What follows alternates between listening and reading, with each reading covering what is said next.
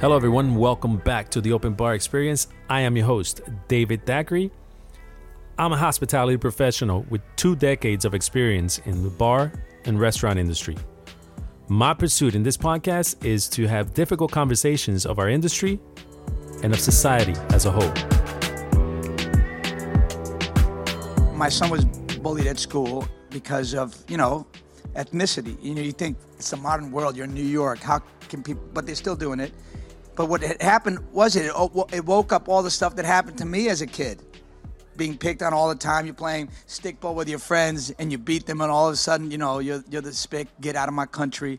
And you're like, oh, yo, what happened? I thought we were friends. All of a sudden I'm other. And you realize, oh, wow, they see me as other. I didn't see myself as other, but now I know for sure. And then I started analyzing all the history I was reading. I go, wow, if our Latin contributions were in history textbooks, they wouldn't say things like that, like get out of my country. I mean, because Latin people are the second oldest ethnic group in America after Native Americans. We're the only ethnic group that has fought in every single war America has ever had, and we're the most decorated minority in every single war. And I'm talking about the American...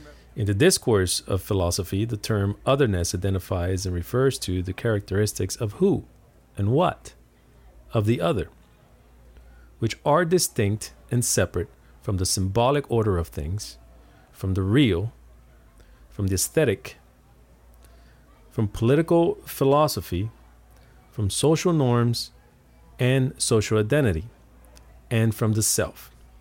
Therefore, the imposition of otherness alienates the person labeled as the other from the center of society and places him or her at the margins of society for being other. This is what John Leguezamo meant or referred to when he's talking about, oh man, all of a sudden I'm other. Whenever he's playing as a kid and suddenly he beats the kids at playing stickball. And I have my own experience of that because growing up in part of my life in Puerto Rico, I didn't see myself as different until I came here to the United States. And in Puerto Rico, we had the same sort of entertainment that you have here. And so whenever I saw movies of the time, I related to the characters. I didn't see myself as other, right? I just saw that these characters were going through these human experiences that I was like, oh, I can relate to that. Then I come here and suddenly I don't get to take part on certain things because somehow I'm different.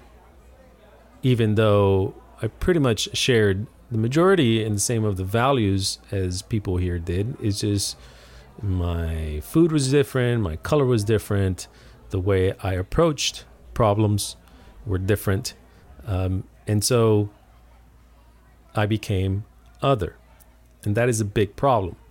And one of the things that I suggest for you to do right now is to definitely watch John Leguezamo's Netflix special, the Latin History for Morons.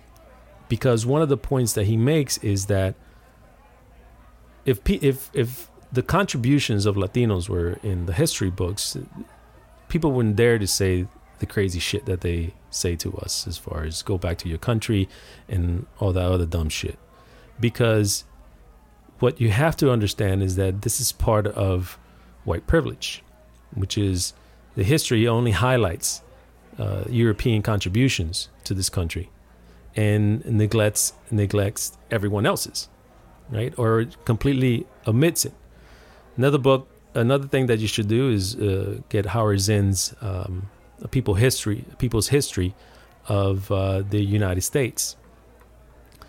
And then another book that you should refer to is Lies My Teacher Told Me by John Lowe. I think it's the author's name, but it's Lies My Teacher Told Me. Easy to find. And he goes by the 2 things. One, he starts the book by talking about how stupid the system and the method of getting a book into a school is, because these people that are in charge of deciding what books school children have, and I'm talking about first grade to 12th grade, these people don't even read the book. They just depends on the kickbacks and contributions that the publisher makes to their campaigns, or if it fits into the political stance of that particular, I think it's senators, congressmen in the state that make those decisions. And they have very little understanding of what the books are, but yet they're the ones in charge of deciding what goes into these history books and what history books are allowed first through 12th grade. That is the reason why a lot of people, if you have taken college, at the very least, the first 2 years of college, where you have to take all your basics, is usually pretty mind-blowing, the things that you come to find out. You go through your entire life believing that the world is a certain way, and then you get to college and you have a professor that wants to really teach and gives you the whole context of what history is, and is mind-blowing. And to some people, makes them feel threatened. Some people that benefit from the status quo feel threatened by the fact that this belief that only Europeans made sizable, significant contributions and sacrifices to build this country is a farce. They didn't do it alone. It's something that was a huge collective of people from a lot of cultures, a lot of backgrounds. And that is very important. And to all of you Latinos, this is critical to your psyche, because many of you, if not all of you, have had and grown up with and existed and lived and built your lives and your families on these ideas of other, that somehow you should be grateful to be here because you're not worthy. And that is a farce. That is not true. Latinos have been here from the very beginning. We've had huge sacrifices. And this is something that I have had to really make a stance on myself, being Puerto Rican, because people oftentimes think that what we have in Puerto Rico, the stance of being citizens and the benefits that exist in Puerto Rico, are just because the United States Congress is just being very generous with us. And that is not true. When in the War of 1898 with Spain, the United States, when they took over the Philippines, Guam, Puerto Rico, and Cuba, for Puerto Ricans, we didn't have citizenship until World War I.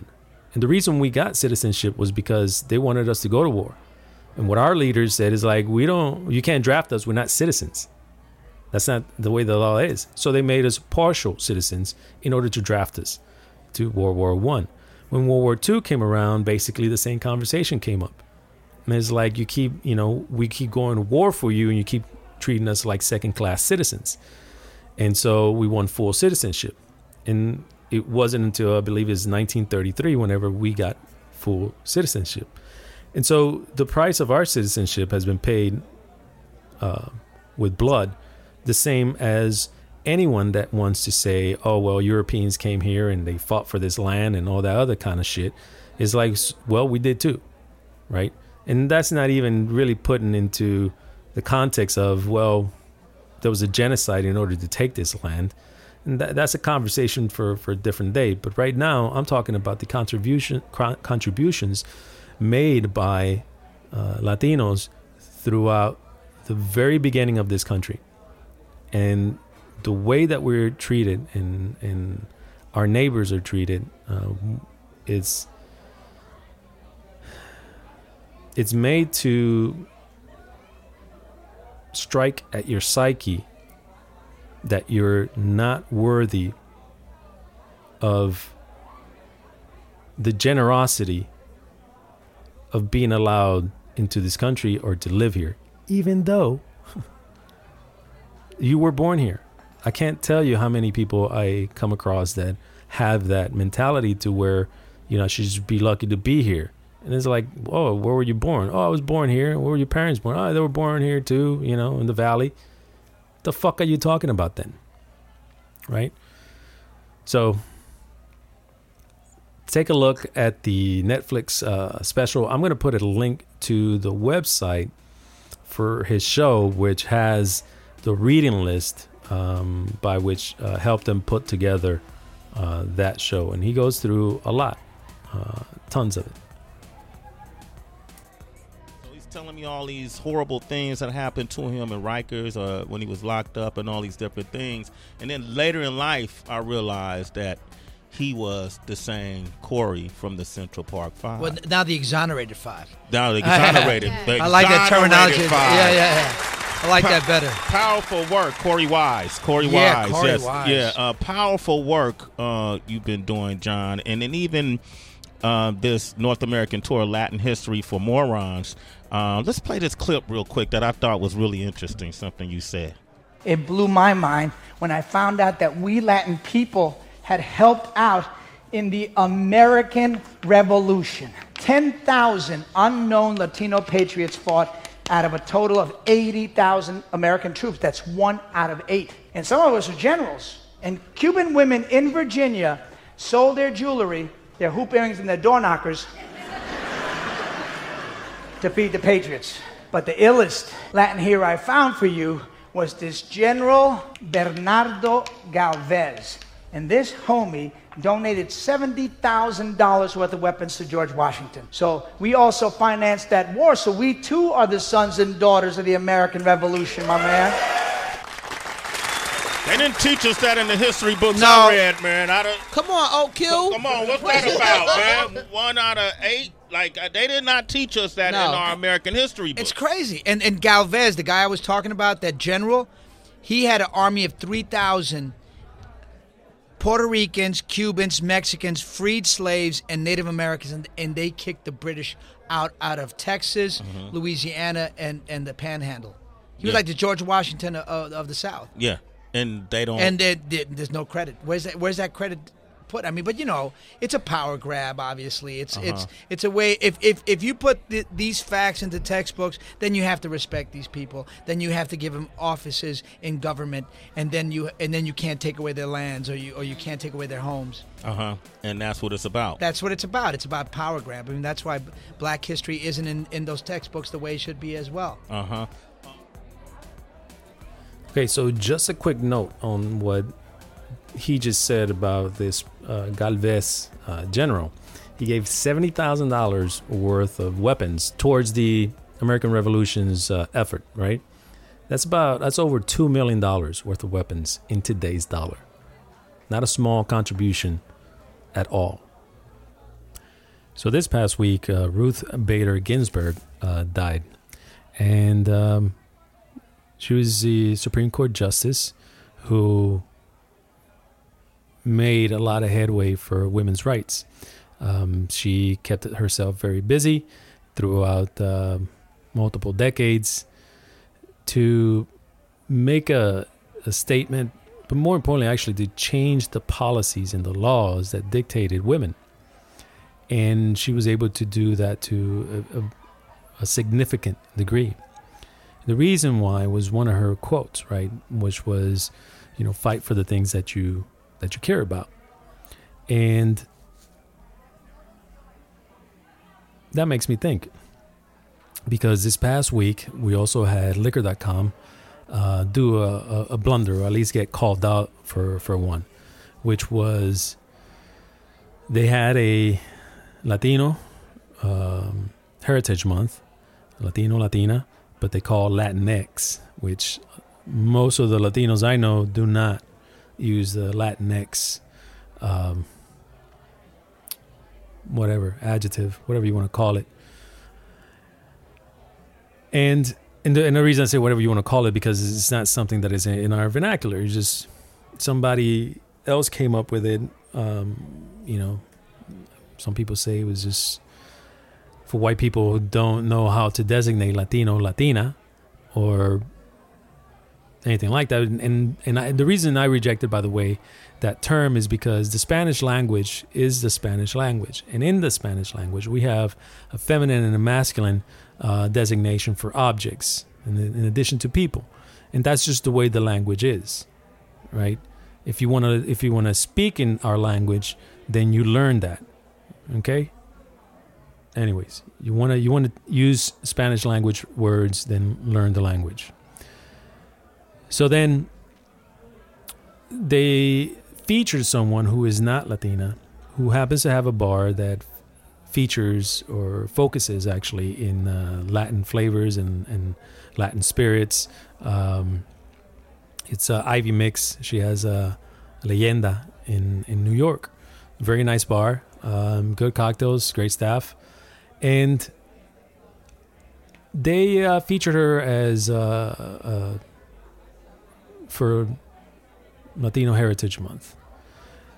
Now, along the way, I think she should have been talked about, or she should be part of the celebration. But I believe that what the argument was that she was featured in a place in place of someone else that could have been a Latino. Now, granted, she has a book coming out. She has a lot of coverage because being the founder of Speed Rack, she has a bar in New York.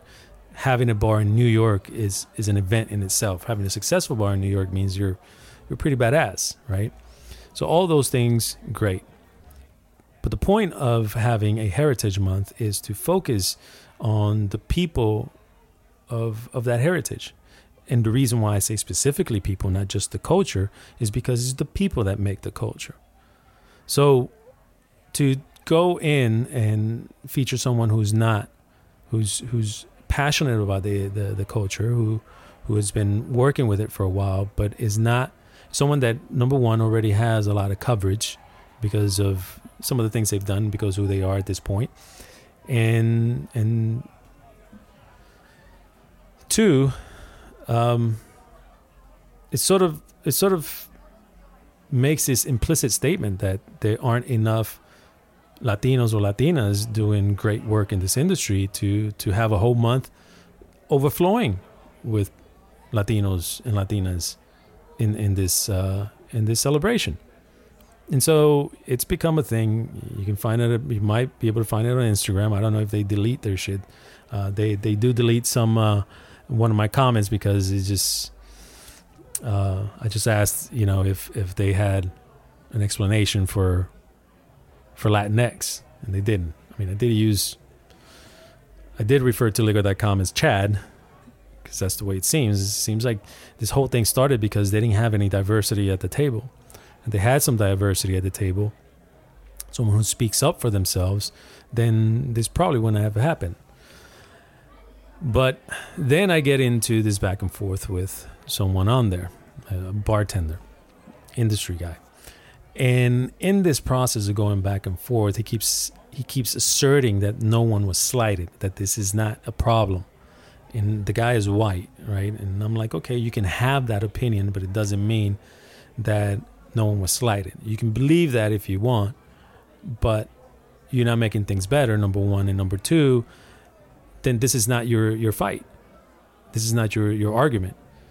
For you to want to show up here and say nothing is happening, nothing to see, move along, then that's just wanting to cover up what has been happening and happens often, right? Which is someone else wants to speak for us, for the Latino culture. It ends up being white people most of the time. And the reason I believe that is because Latinos have in the previous generation, to me, they got used to being second-class citizens. They worked very hard. They did the right things. They earned their place. And then came my generation, and some people that I know, Latinos, they just accepted that same second-class citizenship, and other of us didn't. And we've always been, those are normally the Latinos that will talk to you about, the way that our culture and this culture here in the United States this culture here in the United States misunderstands us, and then our culture is got some implicit, very slight nuanced racism. In that, if you look at telenovelas, soap operas in Latin America, and you look at all the media, is mostly white-looking Latinos. And so whenever people see dark-skinned Latino, then those are your workers. You go to the restaurant and bar industry, and people working in the kitchen, they're mostly Latinos. I don't care how high-end your French restaurant is, there's going to be some Latinos back there at your saute, right? And in Japanese, it doesn't really matter. We are there. And so, but that's the perception, right? To have someone of color from Latin America be the voice of anything, it's perceived to be some sort of labor movement, not the person reviewing high-end cars or high-end liquor or speaking for the industry. It's always a second. We're always playing second fiddle. And the thing is like a lot of Latinos have gotten used to that, and they won't even say anything about it. They're okay with someone else voicing the concerns and voicing the culture.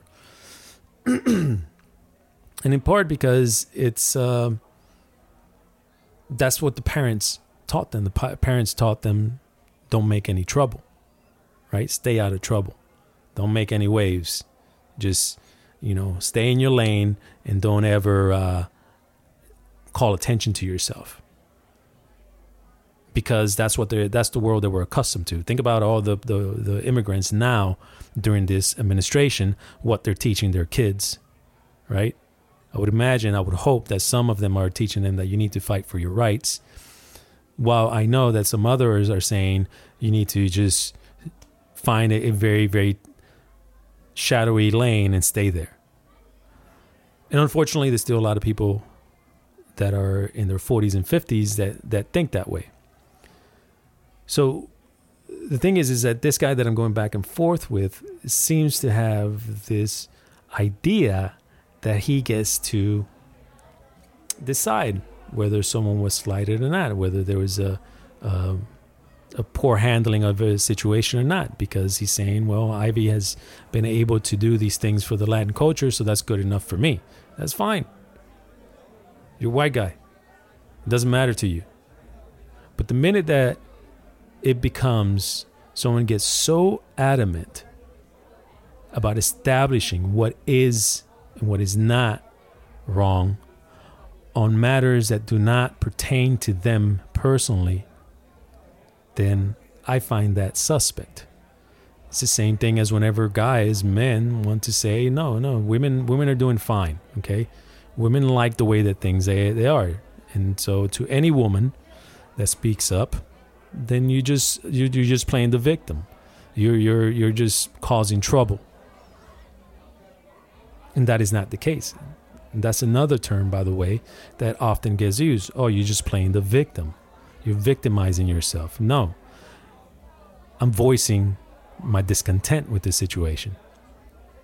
And by voicing your discontent with the situation, it is often said, you're victimizing yourself. That's manipulative propaganda that has existed in media for as long as I can remember. And the thing is you Latinos need to start speaking for yourself. Okay, you got to stop with this mindset that was put in your head by a lot of Latino parents, which is, if you're not going to do it right, then don't do it. If it's not going to be perfect, then don't waste your time. The process is the teacher in some things in life. And you need to be able to mess up some of these things and be okay and just move on and keep doing it. But then comes the other part, right? Where you have the Latinos that are okay with the way things are because they're comfortable in the status quo. Now, they're comfortable because no one bothers them, or they're comfortable because they have certain level of privilege. Because a lot of times I come across people that will tell me, oh, yeah, I'm Colombian. And I'm like, oh, okay. And I start speaking Spanish to them. And like, oh, yeah, I don't speak Spanish. Well, my mom is from Colombia, and, I used to eat plantains when I was growing up. And I'm thinking to myself, it's like, that's not being Colombian or Puerto Rican or Mexican or Venezuelan or any other Latin culture. Whenever you don't speak the language, you barely eat any of the food, and you're not involved in the culture, then that's not it. I understand. I mean, if you were born and raised here, I get it. I understand. There's no judgment in that. But don't perpetuate yourself as a person of the culture whenever there's so much of it that you have no clue exists. And that's kind of the point about these people that are not from a particular culture. Let's say I decide that, I like bagels and matzo balls and, Yom Kippur, and I know very little of it, what Wikipedia has taught me of these things. And then imagine that some magazine, some newspaper, some liquor.com-esque publication wants to feature me as a representative of the Jewish community. I mean, how insane does that sound? And the reason it sounds insane is because it is insane. There are plenty of Jewish people that can speak for themselves, that are accomplished. And the thing is like whenever you put yourself in that position to where certain culture is being featured, like a Latino, Hispanic Heritage Month, and you're the one there speaking for that, then you are making yourself the representative of that. And if you're not of that culture, then you shouldn't be doing that unless there's no one else. But what I'm saying is there are more than enough people to fill an entire month, an entire year of Latinos and all the work that we do in this industry.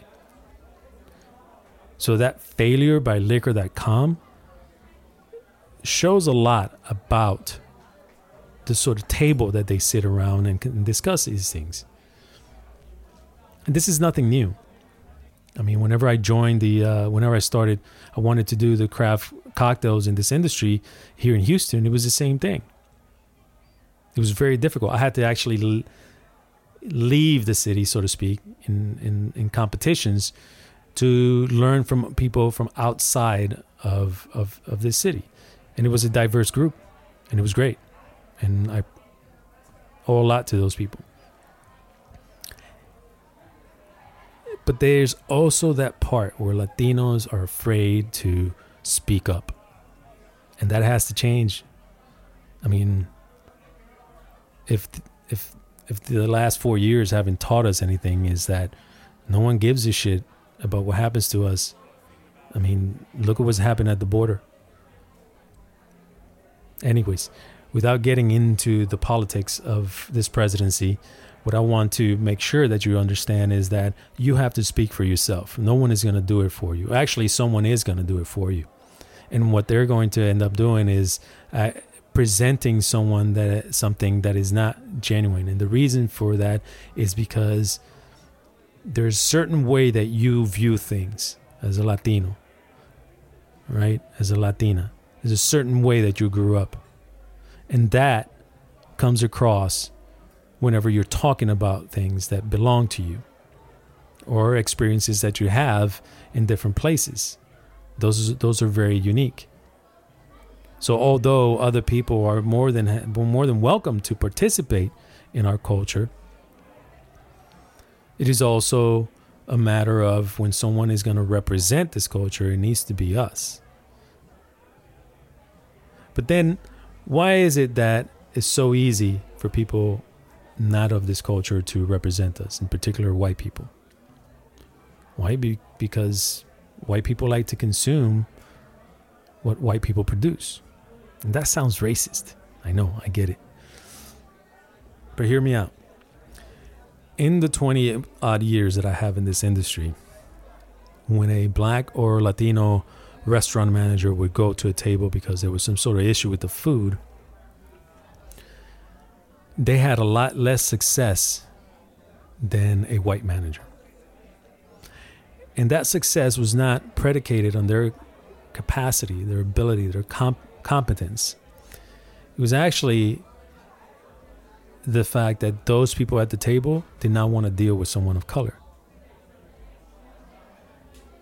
Now you may say, it's like, well, you know, the business has got to do what the business got to do, right? This is where that phrase and that comment, that idea of the market will decide. Same thing with journalism. Oh, if journalists fuck this up, then the market would decide. Okay, let me tell you about the market.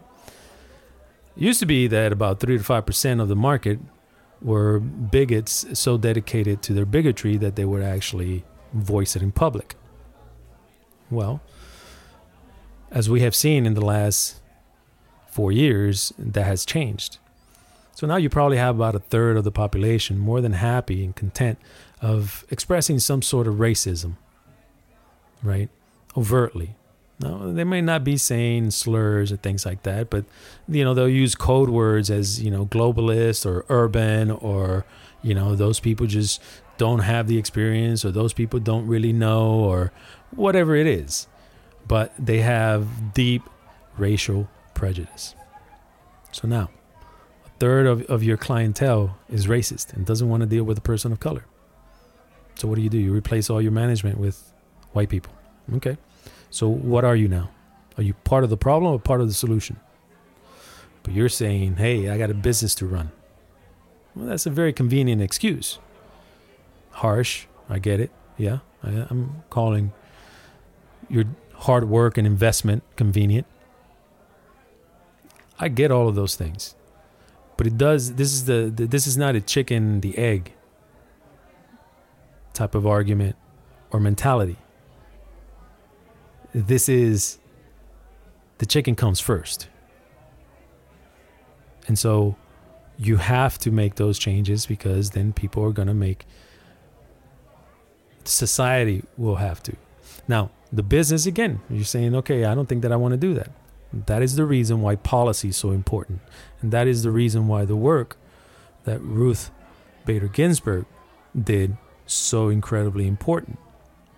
She understood that it had to be in the law, in the law books, that women were equal to men.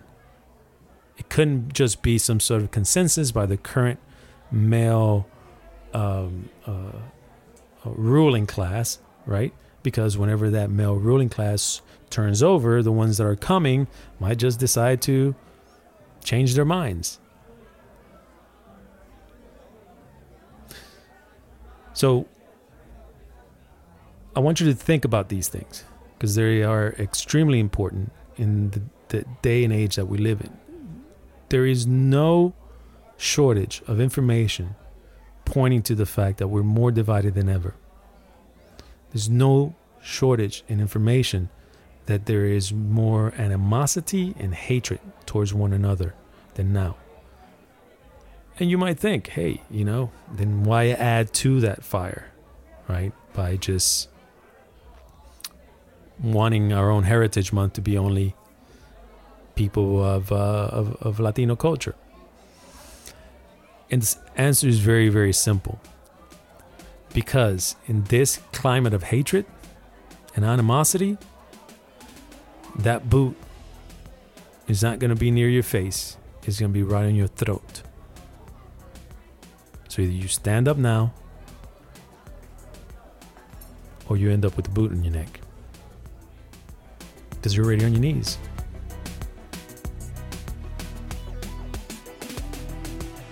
But I grew up in Queens, so I had to run.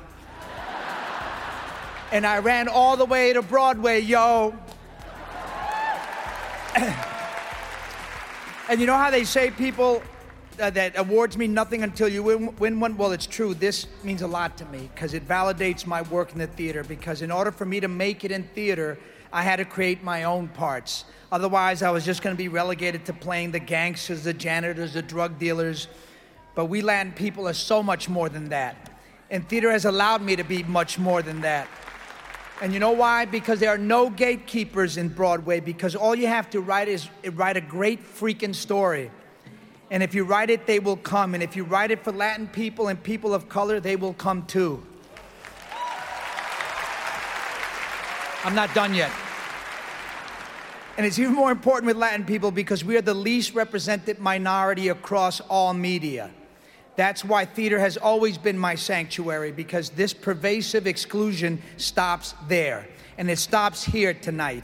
And every night I was on Broadway because thousands upon thousands of Latin people showed up and paid unreasonable prices just to be able to see themselves reflected back on one night they could feel someone was talking about them to them. My hope is that someday our stories won't be the exception but the rule, that I will live to see a Broadway with our stories written by us, and for all. Tonight I stand on strong shoulders that came before me, just as others will surely stand on mine. Thank you, American Theater Wing and Broadway League, for this Tony Award. I want to thank Tony Taccone, the director of Latin History for Morons, one of the great directors in the world who happens to be Puerto Rican. Nell Nugent, first woman producer on Broadway.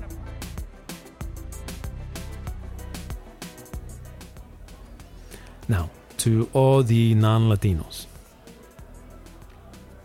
I understand that a lot of you are appreciative of our culture. I have black friends that love salsa and they dance it better than me. I know white people that cook killer rice and beans, Latin style. And that's all good. That's the beauty of cultures, right? It's something that we share with one another, and it's wonderful when someone else wants to learn and be able to take part in that and give you their effort into trying to represent your culture. But out of all those people that I know, none of them are trying to replace me when it comes to matters of the of culture, of Latin or Latinos. They always default to either not saying anything or asking me. And I'm not an expert in Latin studies. I'm not. But I did grow up in Latin America. And I've always stayed true and close to my culture.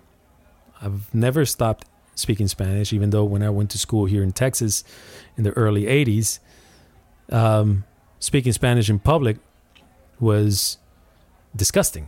Like, people looked at you like you were nuts. Like, what are you doing? What are you doing making this air that I breathe so filthy with your language? That was the sentiment. And that didn't change who I was, in the sense that I didn't stop speaking Spanish whenever I needed to whomever I wanted to. And so when my friends ask me about things that pertain to Latinos, then I give them a perspective that is genuine, right? Not the perception of it. And also, I've had experiences whenever being in situations in other states where people have never met a Puerto Rican, and all they have is some Puerto Rican in their head that they saw in a movie or on a TV show, right? And I can actually appreciate that more because, to a degree, right? Sometimes screenwriters, only know how to write criminals when it comes to people of color. But beyond that, right? I can appreciate that because that Latino actor's interpretation of us is like, okay, so I grew up, I know people like that, right? I grew up with people similar to that, but that's not me. I'm not in that pigeonhole. It's sort of like every white guy that you meet is going to be like Edward Norton in American History X, right? No, that's not the way it is. But it is extremely important that you just listen to us, because in that back and forth that I had with this guy, and you can unless they delete the entire thing, liquor.com on Instagram, and just look at the post there where they're apologizing for their mishap. It came out like Friday, I think, on Latin X Heritage Month. That's the way they have it. And I go back and forth with this guy, and his thing was, he just didn't want to accept it. He didn't want to listen. That this is not for him to decide who's offended and who is not. And it's not that I'm necessarily offended. I just know that this is bullshit because it's gone on for so long. All the time, there's people wanting to represent Latinos because when they look at us, we can look exactly the same. I mean, frankly, I have friends, I have family that if they don't say a word, people are going to walk up to them and think they're white. Green eyes, blue eyes, light hair, light skin. But because some of them learned English as an adult, they do have an accent, right? And then all of a sudden things change. Sometimes it doesn't really matter, but sometimes I can see the change. It's the same as my experience bartending and having a great conversation with white couples, and then all of a sudden I turn around and say something to my bar back in Spanish, and then they don't want to talk to me anymore. That shit is obvious. I mean, some people will waste the time trying to say like, well, you don't really know why, you don't know what happened. It's like, shut the fuck up. Okay? I know exactly what's happening. And the thing about it is that the entire country and the entire world now knows too. Because a lot of the people that you thought were cool, who wouldn't think like that, or who wouldn't do those things, ever since 2016, you've seen it more and more. So the point here is we have our own voice. And it needs to be heard. And you are the one that has to voice it. And I'm talking to my Latinos. It is your responsibility to make sure that people hear you. And again, I don't want to make anyone feel excluded because I have very, very good people, good friends, people that I care about, that I may not see often anymore or haven't seen in a long time, but I know how they felt at one time towards my culture. And I have a deep appreciation for those feelings that they have for my culture. But at the same time, I'm not going to go and try to represent them and their culture just because they have a love for mine or just because I have a love for theirs. No. I'm going to default to is whatever you say, however it is that you feel about it. And in part, that has to do also with not just being a traditionalist, but also being a modernist. In that I know how the older generation of Latinos would handle this situation. But what I'm saying is this is the way to handle the situation now. Again, as the notorious RBG said, you need to fight for the things that you care about.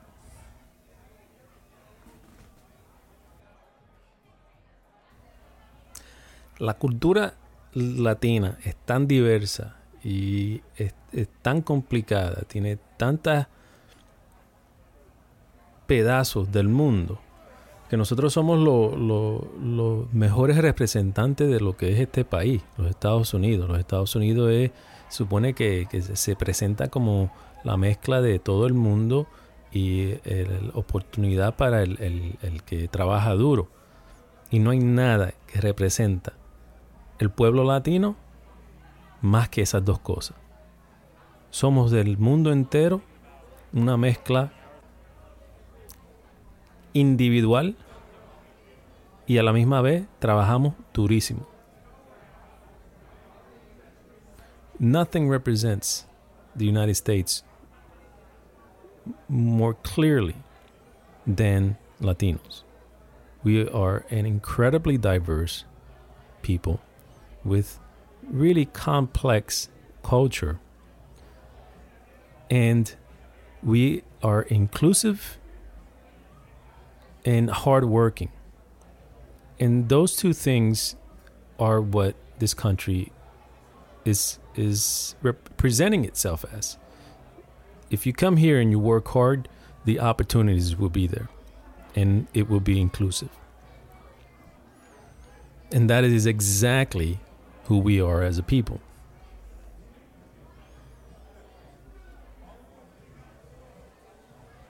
All right, to all of my Houstonians, there's 3 bars that I think you should be supporting, visiting, and checking out. And they are Latino owned and Latino operated. And this is Rabbit's Got a Gun, Julep, and Monkey's Tail. You have to check these out. All of these bars are inclusive. These bars, from the day one, you walk in there and it is diverse by its very nature. I can't say that about every cocktail bar that ever opened in Houston, but I can say that about these 3. So if you're not from Houston, but you're visiting, these are 3 bars that you should check out, because I think they're doing something that is stylistically different and maintains the craft of our industry, and they're just really fun places to be. You know, Cubans, I found out Cubans, you guys speak Spanish, like everything means something. It's very serious. You ask a Cuban a question, bro, where you going? Al baño, coño, carajo, why you want to know?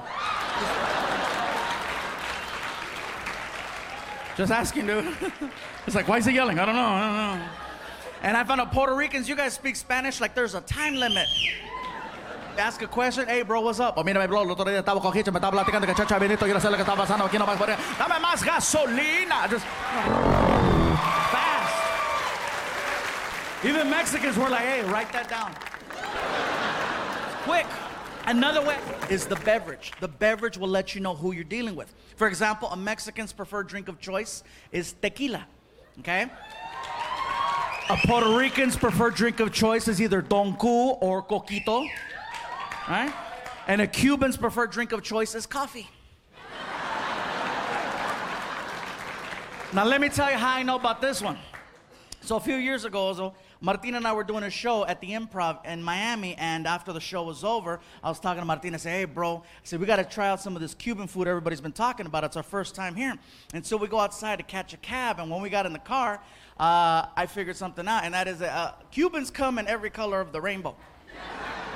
Cubans and Puerto Ricans, you go from really, really white all the way to freaking navy black, just hardcore. Wesley Snipes, just dark, scuro, El Negro, hardcore, you know what I mean?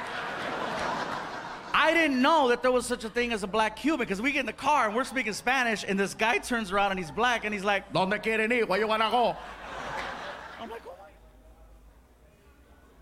So included in all of the diversity of the Latino culture and Latino community, Hispanic community, there is also a bunch of conservatives that have very extreme views of Latinos themselves, immigration and whatnot. Most of those views are very myopic, and but I want you to know, I acknowledge that conservatives, Latinos are a real thing, and some of them are extreme conservatives. Like there's a Cuban American who is a chapter leader or founder, I think it is, of the Proud Boys down in Miami. And his parents immigrated here.